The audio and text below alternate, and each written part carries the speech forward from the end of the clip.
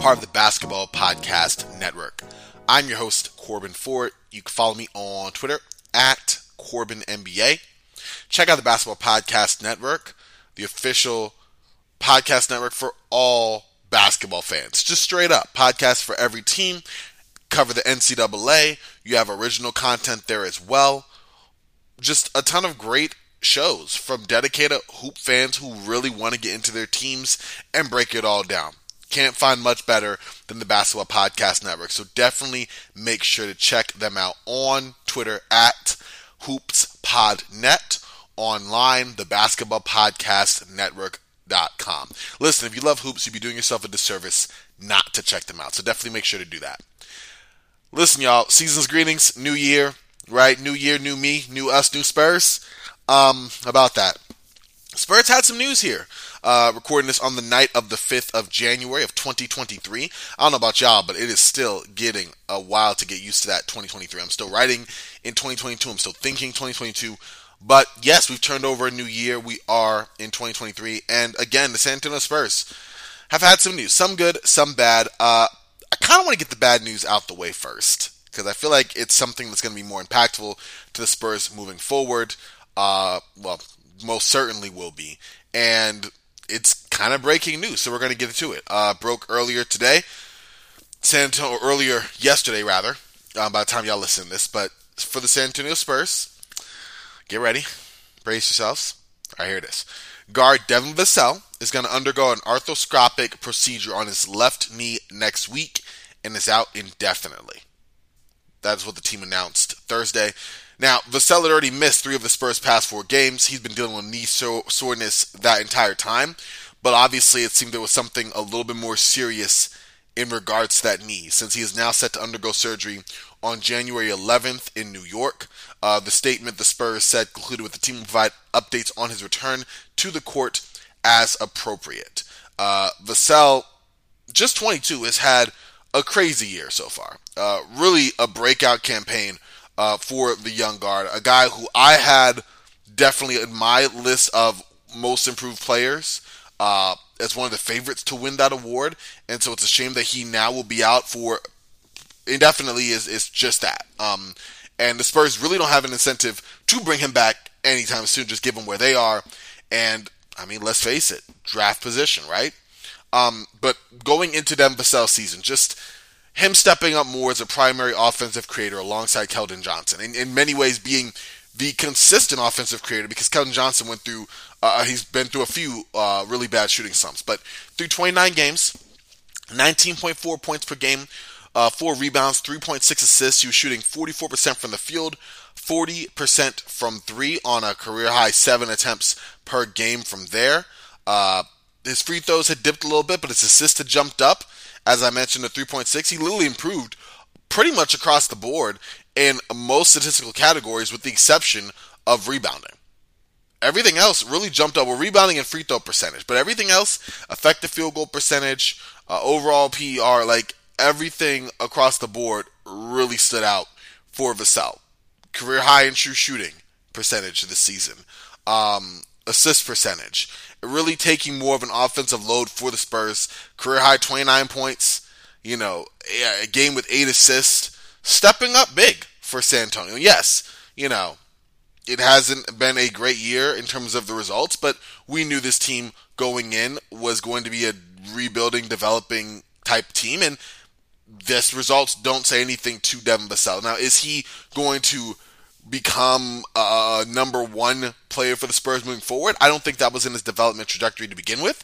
So I highly doubt that. At the same time, I would be hard-pressed to tell you that I saw him doing this. I really saw a 3-and-D wing when he was drafted in that 2020 draft, 11th overall. I saw a 3-and-D wing, a guy who fit the Spurs system, more of a Bruce Bowen than a Kawhi Leonard if we're going on that kind of wing tree of development. And for him to step up and make major strides, both offensively and defensively, but offensively just kind of exploring the studio space and really seeing where he fits in, it was encouraging to see, one of the few bright spots of the San Antonio Spurs season. So we definitely hope that he recovers. The surgery goes well. Again, that's slated to go a week from when I'm recording this today. and that everything works out well with him and that he is good to go. And whether that be for after the All-Star break, whether that be for, next season, the last part. I doubt he comes back for the last part of the regular season, but the guy has been really impactful. Just really impactful. He's managed to reach double-digit scoring in all but one game this season, even with his knee injury that he's been dealing with. He reached double figures in 18 straight games, and now the Spurs are without the service of him. And that kind of sucks. How do the Spurs kind of move forward from that? I mean, Keldon Johnson takes on a lot more responsibility, which, if you're a big Keldon Johnson fan or really want to see what he is as the one consistent guy to bring offense for the Spurs, then great. I mean, the Spurs get other guys, of course, but Keldon Johnson's been the main guy in there for San Antonio alongside Vassell, and now it's all pretty much on his shoulders to be a consistent guy. And his numbers, despite some slumps, 42% from the field is not great. 35% from 3 on 7 attempts per game is not horrible. But it's on him now. A lot more on him in terms of bearing that offensive load for this San Antonio Spurs team. And mind you, Devin Vassell is the second leading scorer. The leading scorer for the Spurs is Keldon Johnson. So this isn't anything that he wasn't already doing. It's just more on his plate from an offensive standpoint. You could definitely look at Josh Richardson to get more run as well. He had kind of had some, let's say, incongruent minutes in terms of playing for San Antonio, but now, I mean, they need him. They need another body to play on the wing. So he's somebody that's going to get more of a reliance on from San Antonio. Also, Stanley Johnson has been a really good depth piece off the bench for Coach Greg Popovich, and we can see his playing time increase for sure. Stanley Johnson, so far, I mean, the numbers don't pop off the page, but through 11 games, 5 points, 3 rebounds a game, a low. So low, I don't even want to say sustainable 3-point shooting, but 47%, and yes, we're talking like 1.5 a 3 per game, which, if we're really breaking down the totals for Stanley Johnson, which I always feel kind of embarrassed to say, but if we're going totals for Stanley Johnson, he's 8 of 17 from 3. It's not horrible. Now, that's going to go down, sure, as he regresses to his mean in terms of shooting from 3 and takes on more of a responsibility from out there, or more of an offensive responsibility just playing the wing position. But one guy I think is also going to get more run, more of a guard, but can definitely play that Vassell-type role, Malachi Branham. Liked what we've seen from him so far. He's had a couple of decent games over this last stretch for San Antonio, and is somebody that can step up as well for them. Let's turn it over. Let these young guys roll. This is a good opportunity for Josh Richardson to get run if you're trying to showcase him, see what you can get for him at the trade deadline if you don't consider him a part of the Spurs' plans long term. And, I mean, honestly, he's 29, I don't. So that's a guy. Malachi Branham, give him some more time. Let's see if we can get a Vassell-type leap with more consistent high minutes, let's say mid-20s. Can we get something like that for Branham? Right now, he's getting around 18. So bump it up 5, 6, 7 more minutes. What do we get from there? Obviously, Doug McDermott's still going to get a role as well. Jeremy Sohan as well. But those guys already had slotted positions. And for Vassell, this is more that swingman guard position that I'm looking at players to step up to. So, it's going to be Keldon Johnson for sure. A lot bigger role for him. Josh Richardson as well. Like I said, I really want Malachi Branham to get some run. Stanley Johnson's going to be in the mix there as well. And it's going to be by committee. But again, the Spurs aren't looking at this from, okay, how are we going to try to continue to win games while sustaining this injury? They're going to play the same way they've been playing. They play hard under Coach Pop. They're not ever playing to lose a game. But they would be lying to say that there's not, a better chance now of being in that Wembanyama race in terms of the lottery implications of losing one of your main offensive guns. And to be completely honest, at 12 of 26, the Spurs don't really need to worry about injuries. Like, they're safely in that mix. It is kind of is what it is, but this doesn't hurt them from that aspect. So separating the team goals from the health of Vassell, who we hope recovers as quickly as possible, because it's been a great treat to watch him develop this season and really step up in a major way and assume a lot more usage than we thought, and really change the trajectory of what people, myself included, saw of him as a player and what he can continue to become. So I kind of buried the lead here, but doing a Spurs rating check before we continue on to the other bit of news the Spurs made. Just picking up where they are, obviously 12 and 26. They are 28th in offensive rating at 110.5. They are dead last in defensive rating at 119.6, and it's not pretty, y'all. Like, they're just not a good defensive team, right? They just aren't. And then net rating dead last as well, negative 9.1 for them. So just catching up on the Spurs in general. Moving forward, I'm going to have a Spur of the Week and a Spur in the heel. There we go. We'll make that up. Spur of the Week and a Spur in the heel. A Spurs player who obviously stood out, regardless of win-loss record, and a Spur who it just didn't happen. They let us down, you know? And I don't want to say that in a negative way, but they didn't play up to the standards that either they normally have for themselves or that we normally see from them, or they just had a particularly putrid week shooting the ball, or they had bad defense, whatever the case may be. Just more level analysis on a week-to-week basis from the personnel on this squad. So that's something that's going to be a feature of this show moving forward that I'm excited to kind of dig into. Makes me look at this games with more of a fresh eye in terms of, okay, what are we liking, what are we not liking, and then keeping track of that. Just for record's sake, why not? Spurs made a trade. And that's right, San Antonio made a trade. Not a big, just bombastic move. It's not what San Antonio does. But the first trade of the 2022-2023 NBA trade season has dropped yesterday afternoon. Spurs trade a veteran, but not the one that you probably were expecting. So this was really a small deal focused more on money and cap management, not necessarily the talent involved, but San Antonio sent Gorgui Dieng and a protected second rounder to the Celtics for Noah Vonleh and cash considerations. So let's go into that, because as it stands on a whole, Gorgui Dieng and Noah Vonleh, it's not about either of them. In fact, both are expected to be waived by the teams that they were traded to. So that's just a given. Noah Vonleh will not be suiting up for the San Antonio Spurs, and Gorgui Dieng will not be playing for the Boston Celtics. The Spurs are doing this to create cap space, and you can imagine that the Celtics are doing the same. So, I'm sorry, I'm saying this wrong. The Celtics are trading Noah Vonleh in cash to the Spurs, and then, the Spurs are letting go of Gorgui Dieng. I think that's what I said.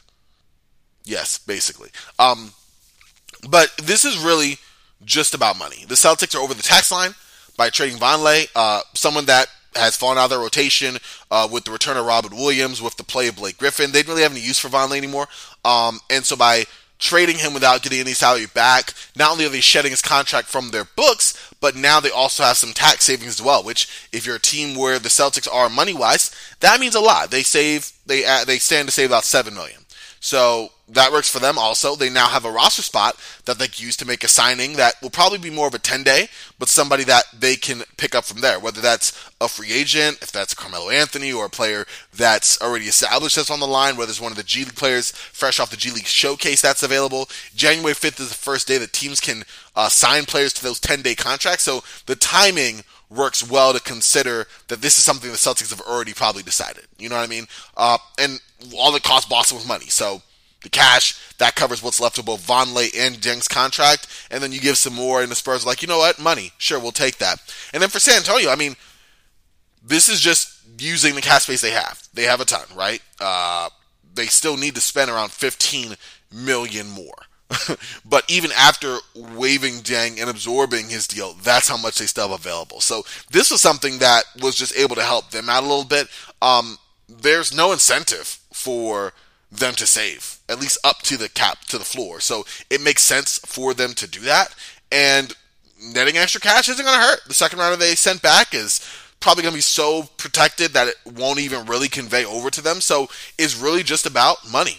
Celtics save tax, Spurs get cash, and now both have a roster spot. And that's pretty much what it is. But the hope is that this is just the beginning for San Antonio. Because, of course, we've heard players be tossed around. Jakob Poeltl's been tossed around since he got to San Antonio. I'm being very sarcastic. But this past year, this past offseason, Jakob Poeltl's been someone that's been talked about in trades, right? Doug McDermott, a vet on a large contract. Josh Richardson, a vet on a movable contract. These guys that don't really fit where the Spurs are timeline-wise and can still help contending teams with the assets that they provide on the basketball floor. So you're hoping that the Spurs are looking more in that line and that these 10-day spots and these open roster spots they have, could be for guys on 10-day contracts, guys that are younger that they could try out to kind of see, all right, what fits, what works with the squad. Maybe a guy like a Stanley Johnson. These second draft, third draft guys who are still young enough that they can contribute, even if they're more ancillary pieces than like the next diamond in the rough that's going to be like the next franchise guy, because it's not going to happen, and the Spurs know this, but it gives them more opportunity to play with players that they might find fit them that they didn't have before. So we'll see. If that's the case, I mean, it's going to be exciting. We're going to have a Spurs trade show here coming up soon. Hopefully get on a guest, or even I'll just break it down in depth about what the Spurs can do, what's in play for them, what are some possible targets for San Antonio to go after. But this being the first move for them is very exciting because, hey, it shows that the Spurs are thinking more of a transaction sense as we approach this trade season. Actually, we're square in it, and now how can they best make use of what they have available in terms of players, cap space, and assets to continue to kind of modify this team. So that's kind of cool. So we'll see what San Antonio goes from there. But looking at Gorgui Dieng real quick, I mean, not a whole lot to say. Didn't play a whole lot for San Antonio, 11 minutes per game, just 4 points and 3 rebounds. This might be the end for him in terms of basketball. 32 years old, not super old, but just not really a reliable rotation big anymore. He had a couple years where he had stretched out to 3. In fact, he had 2 seasons shooting over 40% from 3. Back in 2020, he shot 47% with the Grizzlies. In 2021, 42% with the Hawks. Back in 2019, he shot 38% from 3 with the Wolves. But aside from that, I mean, he's kind of been dipping there, and his production has just declined. Is that some age? Is that some playing time? Probably. But if this is the end of a career for Gorgui Dieng, like what a career it was for him, solid, reliable big man for the better part of 10 years. Played 610 games, averages 7.4 points per game and 5.7 rebounds. Ended up shooting 36% from 3 for his career, which this guy was not a 3-point shooter when he first started. He could knock down the mid-range every once in a while, but really worked on his game and made that a component of it as well. So, you know, he had that, also some veteran leadership that he gave San Antonio, that he was able to give to Atlanta, and growing as a more reliable player with Minnesota, where he played from 2013 to 2019. So there was some good for Gorgui Dieng. I don't want to put the curtains on his career or bury it prematurely. That might not be the case, but if it is, we do want to give a shout to Gorgui Dieng because he didn't do a lot on the floor for San Antonio, but he was a good vet, and as a career goes, he's had a great run. So definitely want to give a shout out to him for that. Looking forward to the Spurs' next couple of games. So Spurs play, as we're recording this, they play tonight against the Detroit Pistons. That'll be an interesting game. The Spurs probably still have a chance at. Spurs trying to just get back on track against this up and down Pistons team. They had a 117-114 loss on Wednesday to New York. This was the Spurs' 3rd straight loss and their 8th in their past 11 games. But we'll see how they are now because the Pistons are coming into town and they just had a pretty stunning 122-119 victory over Golden State. Sadiq Bey made a game-winning 3-pointer to beat the buzzer, which was kind of crazy. So we'll see what happens there. Bojan Bogdanovic hit 5 threes in that game, had a team-high 29 points. Jalen Duren, who I love as a young big, had an 18-point, 11-rebound double-double. So they've had some interesting play, not only in their win against the Warriors, but just in general. Over their 5-game road trip, which ends against San Antonio tonight, the Pistons have alternated losses and wins. So you don't really know what you're going to get. Dwayne Casey kind of said it best. Quote, "A few nights ago, we looked like chopped liver." We have to find consistency with our focus, our energy. So we'll see what happens. But the Pistons are definitely going to be galvanized off a victory that actually gave them a sweep over Golden State, which doesn't mean as much as you would think it does with the injuries they had and just how bad they've been playing away from home and all, but that's still pretty cool. But aside from that, yeah, it's going to be interesting to see how the Spurs match up. Obviously, you know, getting Keldon Johnson get untracked. What are the Spurs going to do to limit the Pistons' 3-point shooting? Killian Hayes returned, and he had a good game as well, so how are the Spurs just going to adjust to that? That's kind of what I'm looking at for them. Then they have a tough matchup on Saturday against the Celtics. That should be an interesting game. I'll probably do a post-game kind of report of that game when they're done with that. And then maybe touch on this Pistons matchup as well over the weekend. So they have that. And then Monday, the Spurs go to Memphis for a 2-game set, both Monday and Wednesday. And then Friday, the Warriors will come to town against San Antonio. So this could be an interesting stretch for them. The Spurs, again, they've had a rough losing skid, but I definitely see the Pistons as a winnable game for sure. The Celtics, probably not so much. And the Grizzlies, I don't really know. But when the Warriors come, that could be an interesting one as well. And it'll be cool to kind of take stock of what we like from this team in these next couple of games. Because, let's face it, Spurs play the right way. I don't even want to say play the right way, but they can make things difficult for these opponents. I don't think any of them are unbeatable. The Celtics are probably as close as it gets for this Spurs team, but I think the Grizzlies have been up and down and can definitely take an L or two. And the Warriors have been just totally in disarray when they've been away from home. So that's definitely in play. But that is going to do it here for this latest episode of the Alamo Airwaves podcast. I want to thank y'all for rocking with me again. Make sure to check out the Basketball Podcast Network on Twitter at HoopsPodNet and online at the BasketballPodcastNetwork.com. Make sure to do that, y'all. I'm not even playing with y'all. It's just a great site if you're into basketball as much as you probably are checking out this show. If you want to follow me on Twitter, you can do so if you are so inclined at Corban NBA. I'm also Instagram too there, CORBAN NBA. But listen, I appreciate y'all. Thank y'all so much for listening. Stay tuned for more Alamo Airwaves coming up real soon. And until next time, y'all, I'm Frosty. Y'all stay frosty. And I'll talk to y'all in a hot minute. Definitely make sure to check out Alamo Airwaves wherever you find your podcasts. Check out the Basketball Podcast Network. There are a ton of great shows that I am happy to be among the ranks of. And I cannot wait to be covering the Spurs as they continue on their 2022-2023 NBA campaign. Until next time, y'all, go Spurs, go.